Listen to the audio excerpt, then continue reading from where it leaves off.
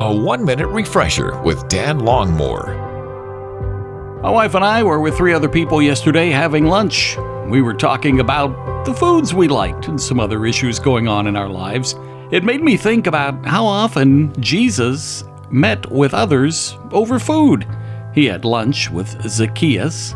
He had dinner at the home of Mary and Martha. He also restored Peter and had breakfast with his disciples at a beach. So we see many times where food is kind of an icebreaker, or it allows for us to have good conversation without focusing all of our attention on the conversation.